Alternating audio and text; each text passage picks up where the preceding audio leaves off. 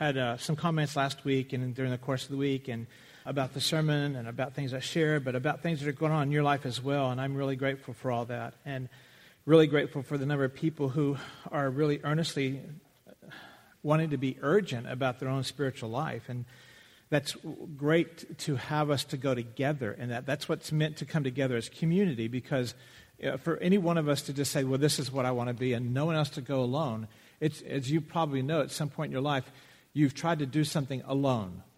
I mean, matter of fact, I can speak to some of our friends who have worked through substance abuse, and it's like to kick that habit alone, right? How easy is that? To stop smoking alone, how easy is that? To walk in an urgent way alone, how easy is that?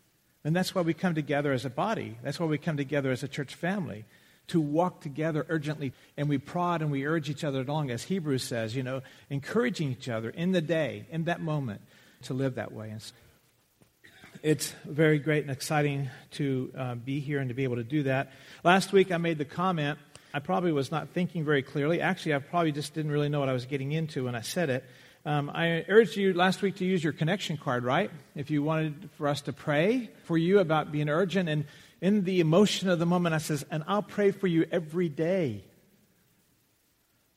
I don't do that very well.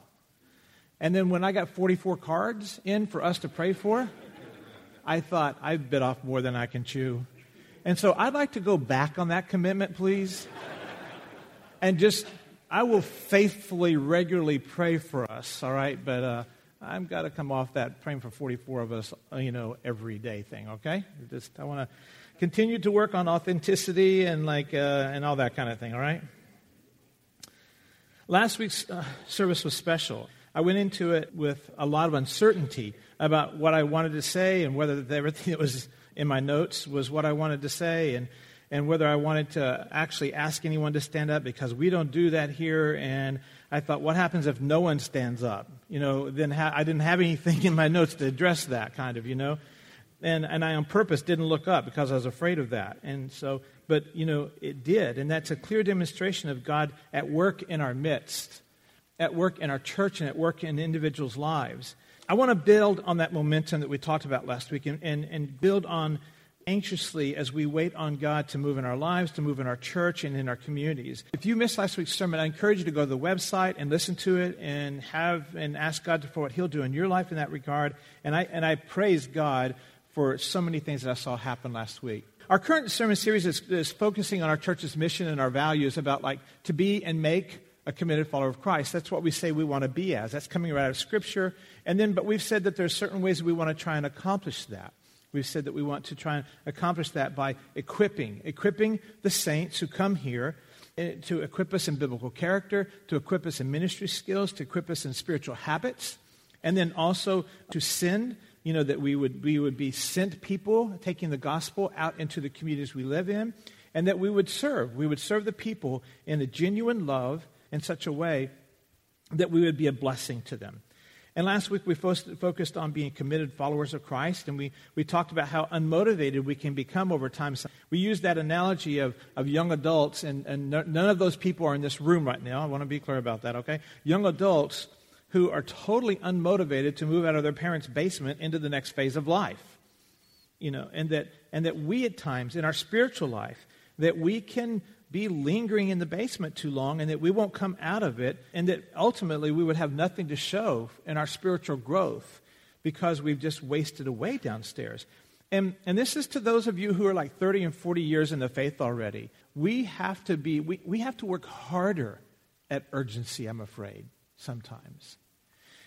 We just need to be really urgent about that and be really on point with trying to keep ourselves seeking what's next for our spiritual walk and in our obedience to Christ. Today, we want to focus on the send part of Equip, Send, Serve. The send part of that. Did you know the word mission comes from a Latin word that means to send? It was first used by Jesuit missionaries who sent members of their order overseas to establish schools and churches.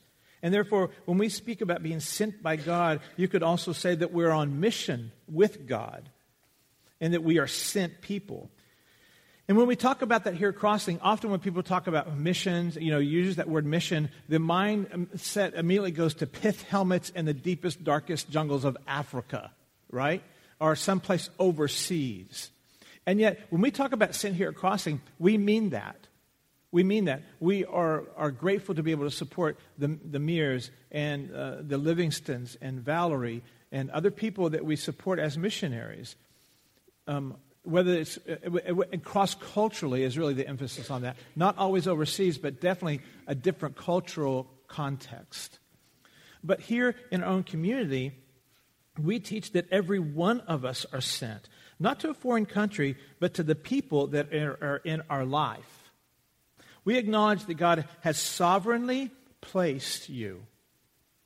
Now think about this. It's almost like a chess set. And that God has sovereignly taken that chess piece and laid it on the chessboard to be specifically where He wants you to be. So the children you have, the in-laws you have, the neighbors you have, the co-workers you have, the barber you use, the lady at the register at the grocery store, the mailman, the children's soccer coach, the people you sit next to on the bleachers, the teacher's aide in your kid's classroom, all of those relationships are not random, but they are sovereignly appointed for an eternal purpose. And by God using us where we are, He is infiltrating all aspects of society with His light and His goodness and His message. So if you're a lawyer, you are a lawyer and you are a light to the judicial system. If you're an artist, you're a light to the arts community. And if you're a state or a township or a federal employee, you are light to our government. And so wherever you are God's tool. You are His agent to that place. Every one of us who call ourselves a disciple of Christ should understand and embrace that you are sent, divinely placed by God to the people in your life. We are all placed by God, and this is a term that Paul writes about as His ambassador, as the ambassador of God. In 2 Corinthians 5:21, he states it like this: "Therefore we are ambassadors for Christ, as though God were making an appeal through us. We beg you on behalf of Christ to be reconciled to God. He made Him who knew no sin to be sin on our behalf so that we might become the righteousness of God in Him." So there we are. We are an ambassador of God, and that's the message that we take to those around us, beseeching them that Christ died while you didn't even know about Him, without you ever thinking about Him. He died for you as a payment for your sins, and that is our message. That, as an ambassador, that is the message we're taking to the nations, to our neighborhoods, to our homes, to our workplaces, to our schools. I am an ambassador into this place. So I can walk around the room and I can say, he is an ambassador to Toll Brothers. His purpose is to do whatever they pay him to do it very well, and to be a light to that company. His job is, as in the state of New Jersey, they need a lot of light there. And so they place Scott there, which is so appropriate. And you can go around the room and we can say, you were placed in that place as light to those people. Strategically, purposely, not an accident, not randomly, not because of those are the only people you would ever hire you. It's because that's where God placed you. But what if an ambassador for Christ wouldn't go? What if the ambassador for Christ wouldn't represent the king that sent him and went with a different message when he got to his appointed place? Then he wouldn't be doing his job, would he? He isn't much of an ambassador. He's more like a lone wolf. Matter of fact, perhaps he shouldn't call himself an ambassador. Maybe another profession would be better suited to him. One should seriously consider their calling as a Christian. One should seriously consider that they would say that I am a disciple of Christ if they're not willing to do the job that he gave them to do. So many people we read about in the Bible were sent, right? Abraham, God said, Abraham, go. He was sent. He said, Moses, go. He was sent. Some of us get sent against our wishes. Joseph was sent against his wishes. Through the sin and the betrayal of his brothers, he was sent against his wishes. Daniel was sent against his wishes as a prisoner of the king. All the prophets were sent by God to go and give a message. Paul was sent by God. Peter was sent by God. All these men and women were sent, and they were on mission for God. They were ambassadors. And you are sent as well to the people in your life. Being sent means giving up something. There's this verse that I want to use a lot maybe in this series coming out of Luke 9. We referred to it last week, and we referred to it again today. Luke 9:23. If anyone wishes to come after me, let him deny himself and take up his cross daily and follow me. So in other words, if you wish to come after me, you got to lay some stuff down because I'm going to fill your hands with this cross. We can't follow him and carry that cross and hang on to all these things of the world. We can't hang on to all these things that are comforting to us. We have to lay all those things down to follow him. And that means we have to lay down the comfort that we find in staying where we are. It would have been more comfortable for Abraham to have stayed in Ur. So when Christians have to try and figure out, well, what does it mean for me to be sent? And what is it that I have to give up to go and to embrace these relationships around me? Then it means they give up maybe other relationships.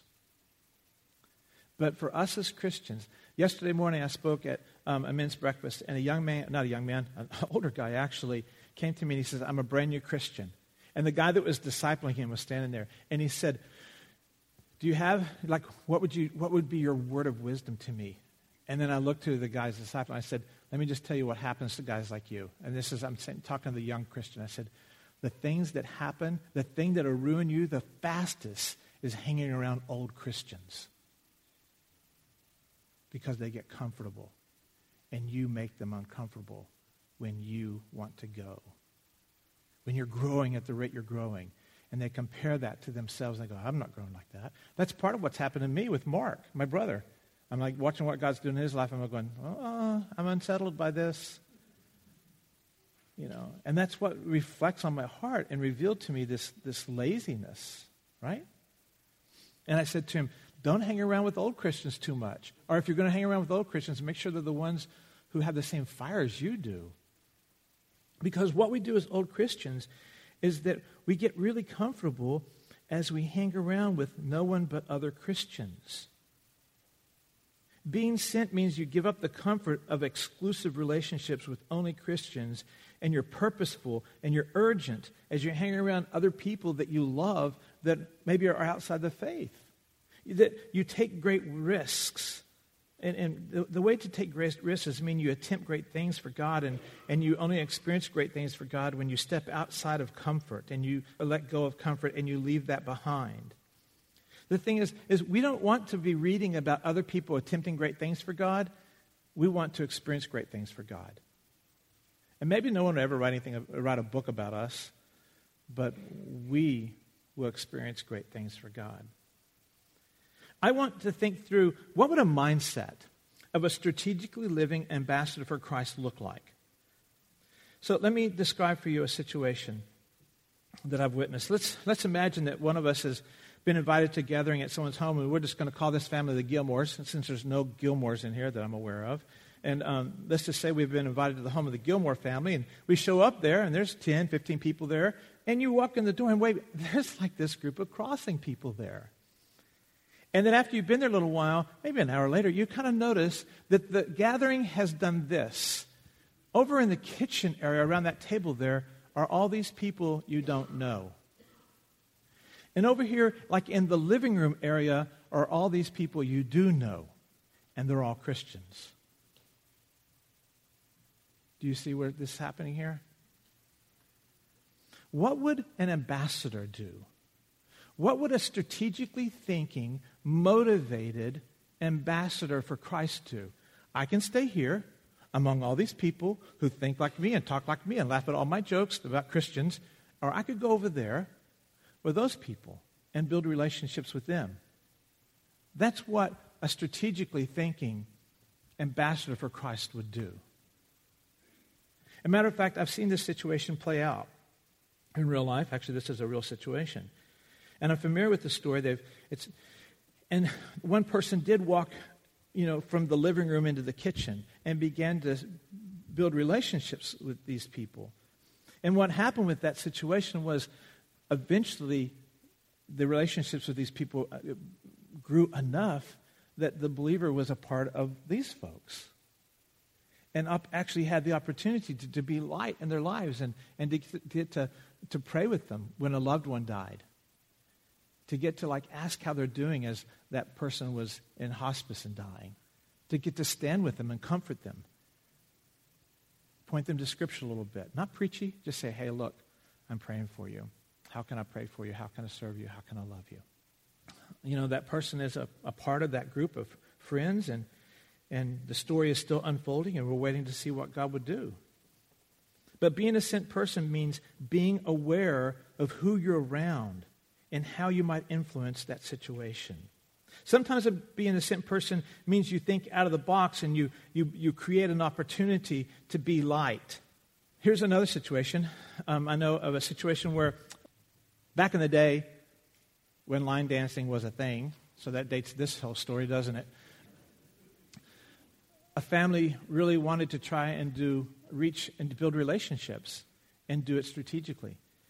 So they took down their entire back fence and they built a dance floor in their backyard, and they hired a guy to come and teach line dancing, and they invited about 125 people to their backyard. And they lived in this development over here. About 100 people showed up. But the whole guest list was very purposeful, because they wanted their friends who were not really a part of the faith yet. They wanted their friends who were still kind of exploring these things to be around people who could speak to those things. And so the entire guest list was maybe, 60-40. But those 40% of those believers were invited purposefully. And were invited with, these people get it. And they will step into this situation and they'll sit there and say, hey, how do you know these people? Oh, I know them because I work with them. Oh, I go to church with them. And just lay the seeds. And be there purposefully, intentionally, waiting, seeking for the opportunity to speak about Christ, to speak about faith, to speak about church, to speak about prayer. And see, this is the thing you just need to understand. I'm not talking about one of these kind of things where you step into a relationship or conversation and you say really awkward things. You've heard me say this. This is my most prized awkward moment, and so I repeat it a lot. We're sitting on the lunch table one time at an advertising agency I was working at, and there were 2 believers and 2 unbelievers, and the believer across the table from me, in the middle of nowhere, for no reason at all, starts going and speaking really loud, Tim, did you know that Jesus died for everyone's sins in the entire world? I'm not going, I'm eating a ham and cheese sandwich here. Why are we talking about that? And the people that were not believers are sitting there going, that's weird. Where did that come from? I'm not talking about being weird. It's some of this, it comes naturally, but I'm not talking about being weird. I'm talking about that, you sit at a table and you say, this week I was praying about something and this is what God did in my life. Or this week, are people to say, how did you end up here? And people say, how did you end up from Texas? I always say, it was a God thing. And if they go, I go, all right, that's all. And they go, really? Tell me about that. I go, well, this is how it happened. It's like just stepping into these places and being in a group of people, and then you just lay out breadcrumbs. And if anyone starts eating those breadcrumbs, you just start following them. And going, let me tell you about Jesus in my life. Let me tell you about how I've prayed for this. Let me tell you about what God did for this. Let me tell you how God sent me to seminary. Seminary. Sorry about that. I paid a lot for that cemetery. You just step into those times and those places, and you talk about God as naturally. A great example of that on national TV this week was the coach of Clemson.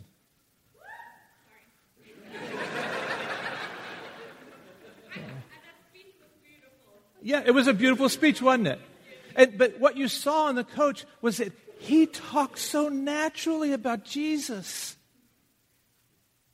It wasn't like, I got to say something right now on national TV. I really love God and He made this possible. and like going, oh, that was so weird. He didn't do that. I don't remember what he said, but it was just like, wow, that just felt natural. What did he say? Go ahead and tell me. He just said that I owe it all to God. Like, he wouldn't be here without God. And I would not be in this position.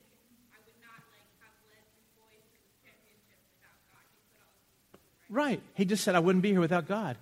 And it just felt natural. And no one else cringed because he wasn't cringing as he talked about it.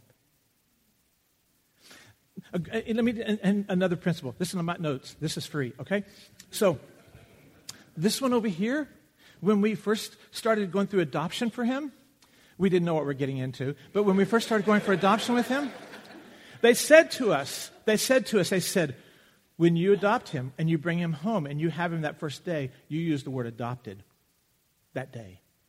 And you use that word a lot. Because when he gets old enough to understand it, you don't want to use the word adopted and say it in a cringe factor. And he goes, what's wrong with me? Dad talks weird about me when he talks about adopted. Adoption is natural. Adoption is beautiful. Adoption is great. And you use that word in such a way that when they hear you say it, they know that they are loved and wanted and placed there on purpose. And so he probably never has felt weird about it. And so that's what I mean. It's like we learned to say adoption naturally so that when he heard adoption, he's going, oh, well, everyone's adopted, aren't they? Those guys are weird because they're not, right? And instead, what we want to do is we want to talk about our faith in such a way that when we talk about it, we don't cringe and they don't cringe.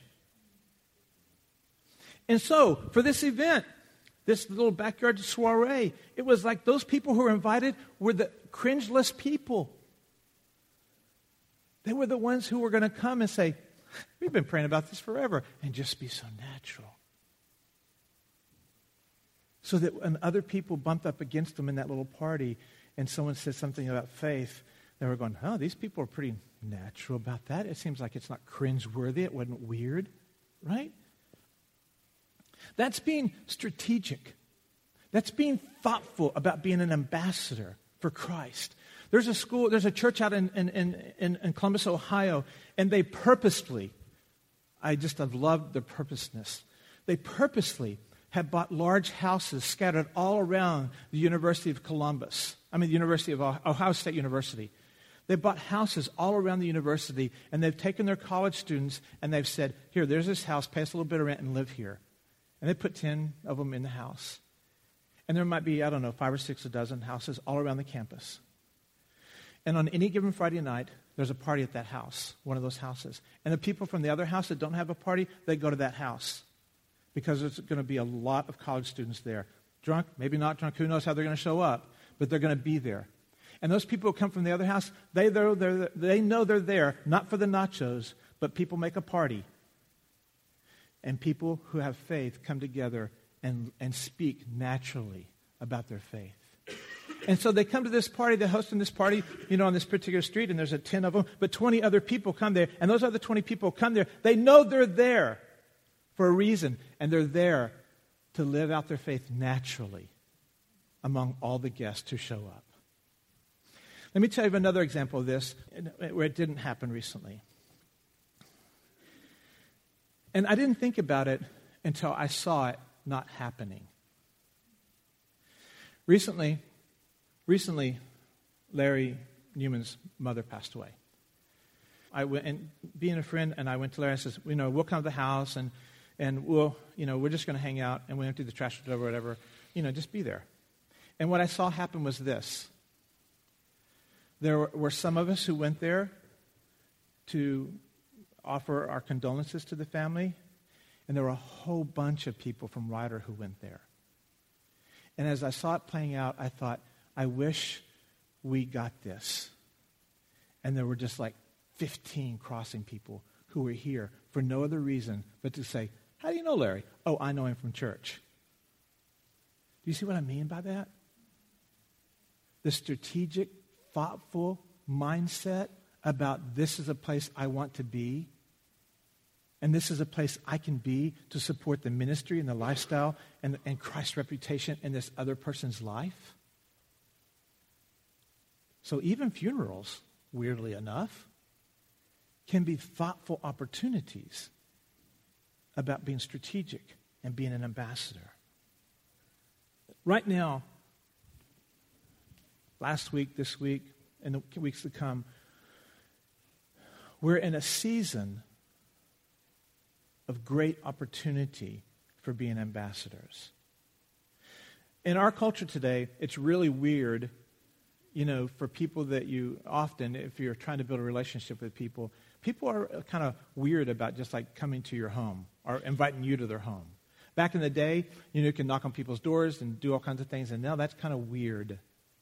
But just think about this. If you have an opportunity to invite someone into your home when it's not weird, wouldn't that be an interesting opportunity to take? And so right now, tonight, there are people wearing green who know other people who are wearing green who maybe don't know Christ. And tonight might be one of the few times this year when you can invite someone into your home and say, would you like to come and watch the game with me? And they might say yes.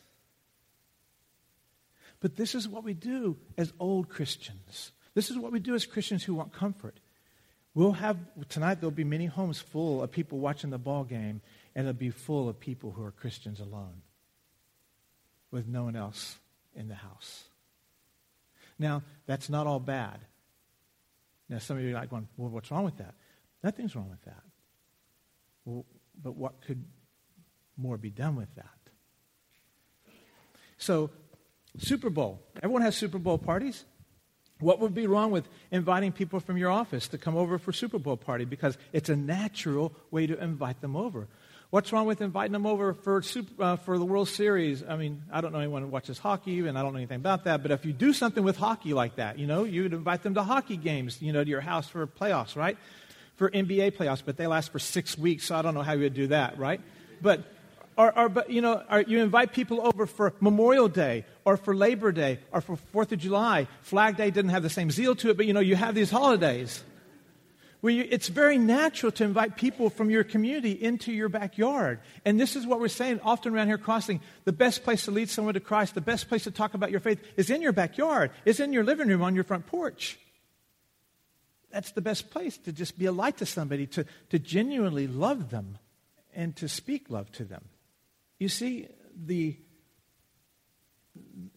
way that when you are thinking about being an ambassador and you think like, I'm living in this community for a purpose.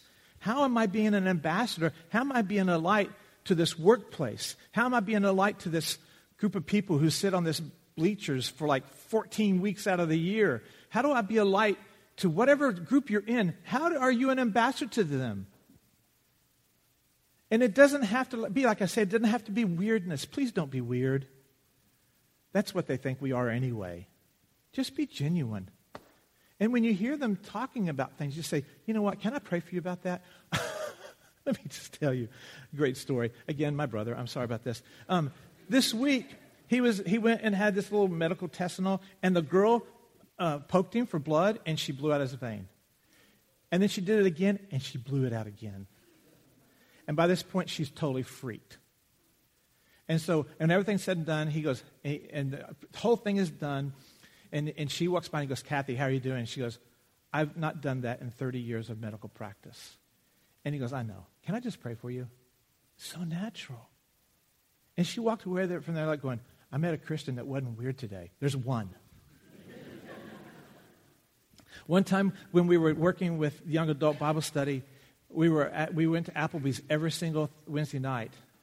And I'll never forget the one time when one of our students, we were about to pray before we ate, and one of our students looked at the waitress and said, can we pray for you about anything? Now, first of all, everyone at the table, I'm like going, oh. And I was really proud of the student. And then the waitress was like going, oh. And she walked away. And then she came back and goes, yes, there is. My husband has congestive heart failure and is dying. About 3 weeks later, 4 weeks later, we show up for swim meet practice for Grant. And who is there with a child on Grant's swim team but that waitress? Smallest little things. God takes and he begins to weave them together. So someone else said something to waitress, And we happen to be the benefactors of that little gesture by finding this woman. So block parties, blizzard parties. Today, go home and host a blizzard party. It'd be fun. We did that at a hurricane party a few years ago, and while everyone else didn't have electricity, Newtown Crossing had electricity, so you could come and shower at our house and have some soup and charge your phones. Do a hurricane party. Do a dinner club from your coworkers. And trying to organize a thing where once a month or once every 6 weeks you get together and you go to a different place to eat, or you go to a different person's house to go to dinner or something like that. Look at your neighborhood. And if there are children in your neighborhood, host a backyard club for them. You don't have to do the backyard club yourself, but, if you organize the children, people will come and do the little backyard club for them there. Or if you don't have like a backyard club, a backyard to do that, this is what I'm talking about. This is a beautiful thing right here. Let's say that you don't have a backyard, but there's children in your backyard. And you know another believer in your neighborhood, and you go to that believer and say, can we use your backyard to do a VBS in your backyard? Because I don't have one. I'll invite them. You just open your gate, please. That's strategic. That's thinking like an ambassador. That's thinking like out loud. That's looking for opportunities that aren't there. That's making them be there, right? Isn't that exciting? Don't you want to be a part of something exciting? Don't sit in your basement and watch other people do this. Crawl up out of the basement. Go out into the neighborhood. Go back into your workplaces and look for these kind of opportunities. Usually Betty Jo and one other lady or two other ladies in our neighborhood, we do block parties. Remember Susie? We used to do block parties in our neighborhood. And all it would, we just set up tables and everybody brings their food. And it's not no one stands up and starts preaching. It's just a very simple thing of building relationships. And we always pray beforehand, and then we just eat. And then you wait to see what God's going to do. Back in the day when I was working in advertising, I had a case of Bibles I gave away through the people that was working there. And one lady said, will you do a Bible study in my home? And I was like, well, yes, no one asked for that. Yes, let's do that. I would study the book of John with you. And so she said yes. And so we would go and we'd study the book of John. And then she would go and break out this bottle of wine and a whole bunch of cheese. And her and all these ladies would sit there. And I don't know anything about wine. I just kind of ate the cheese and stuff. Wine goes in my head. I don't like it. And we'd just and that's what we'd do. But let me close with this story. Many, many years ago, 1990, matter of fact, Betty Jo had organized the Island in the Sun VBS program here at Crossing. And there might have been some of you who even helped with that, were part of that back in the day.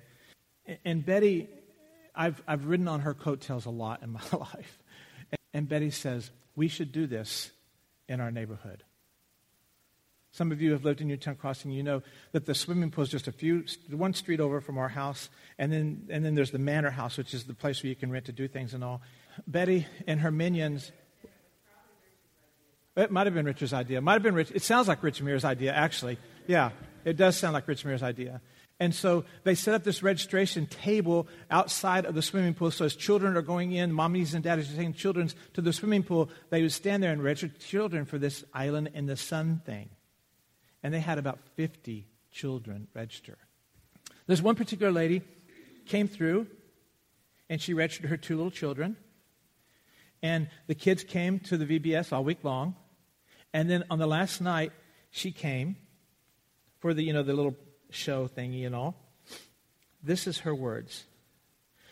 I met Betty on a Friday afternoon after Island in the Sun VBS.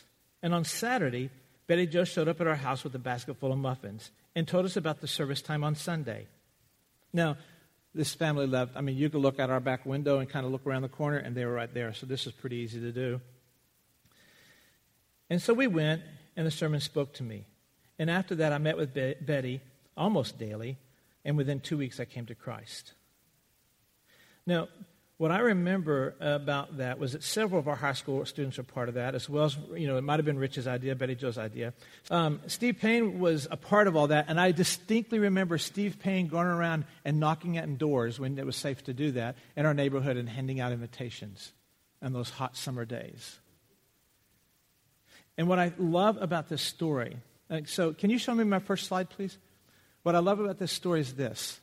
Is that here's some of the children that were there, and you'll recognize the chairs. Those are our really ugly chairs we only use twice a year now.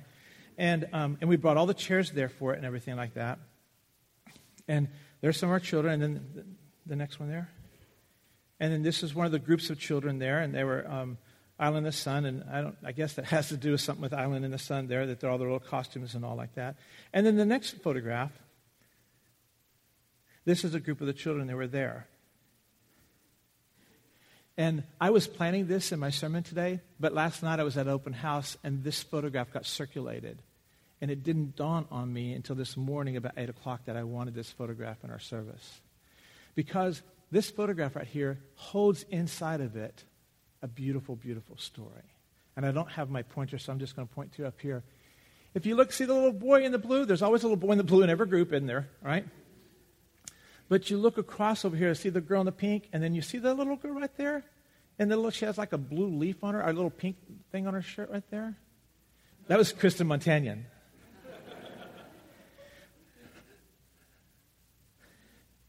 That was the first time she'd ever attended a VBS. And so, through the efforts of Betty Jo and Rich and Steve Payne, Jeff Payne was there too, he was a pain. Steve Payne. But you know what? The beauty of that story is that Mary got saved, and Kristen got saved. And now Kristen's raising her babies in this church, and they're going to grow up in a house of faith. Because someone said, I'll go and do this in the middle of July in a hot summer day and do all this work to make it happen and just go and hang out with screaming children, which she was one. But you see that, when I was talking to Steve about this the other day, I said, Steve, do you realize that there's 3 generations of Christians in our church because you went out and knocked on doors?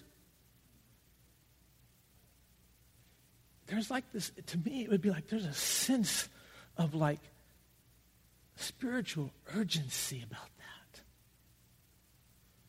Don't you want to sense that same kind of wow? Don't you want that in your life? That most of us will never get to ever meet the Kristens and the Charlies of our spiritual heritage. We might never know about that. But we have the distinct privilege of getting to know about that. With Mary being downstairs now, serving, taking care of babies right now. Not getting to hear this, but she's downstairs serving, taking care of babies right now. And her baby sits here now with her babies. And that summer week opened the door to a spiritual legacy and a spiritual heritage that she and Kevin will continue to pass on to their children. Don't you want to be a part of that? Don't you want to be sent like that? Don't you want to have that kind of urgency about where you live and where you work and who you're around? Don't waste all those relationships that are in your life. Don't you want that kind of spiritual urgency? That feeling like I just found out that my life mattered and it will matter for generations to come in that family. Let's pray. Father, I know that the story that I highlighted today is one of many in here. I know, Father, how Dennis and Mary Nolinsky came to Christ. Father, I know of the hundreds and hundreds of children that Rich Mears and Carol Mears have hosted in all kinds of ways. Father, I know of the room is just full of these stories. I know about the children who went to the Heverly's house for these little VBSs for years. I know about all of those stories, and the room is full of them. But Father, I would love for our church to have this kind of ethos about it, that if you come here, you have this sense that it's expected of you to be urgent about the relationships in our lives. And so create in us that where these are not, where we don't have a story or two every year, but we could celebrate stories like this every month as we follow you into these crazy places. Create that in us. Use that in us. And may we experience great things for Christ, and may we experience great things happen for you. And it's in your name we pray. Amen.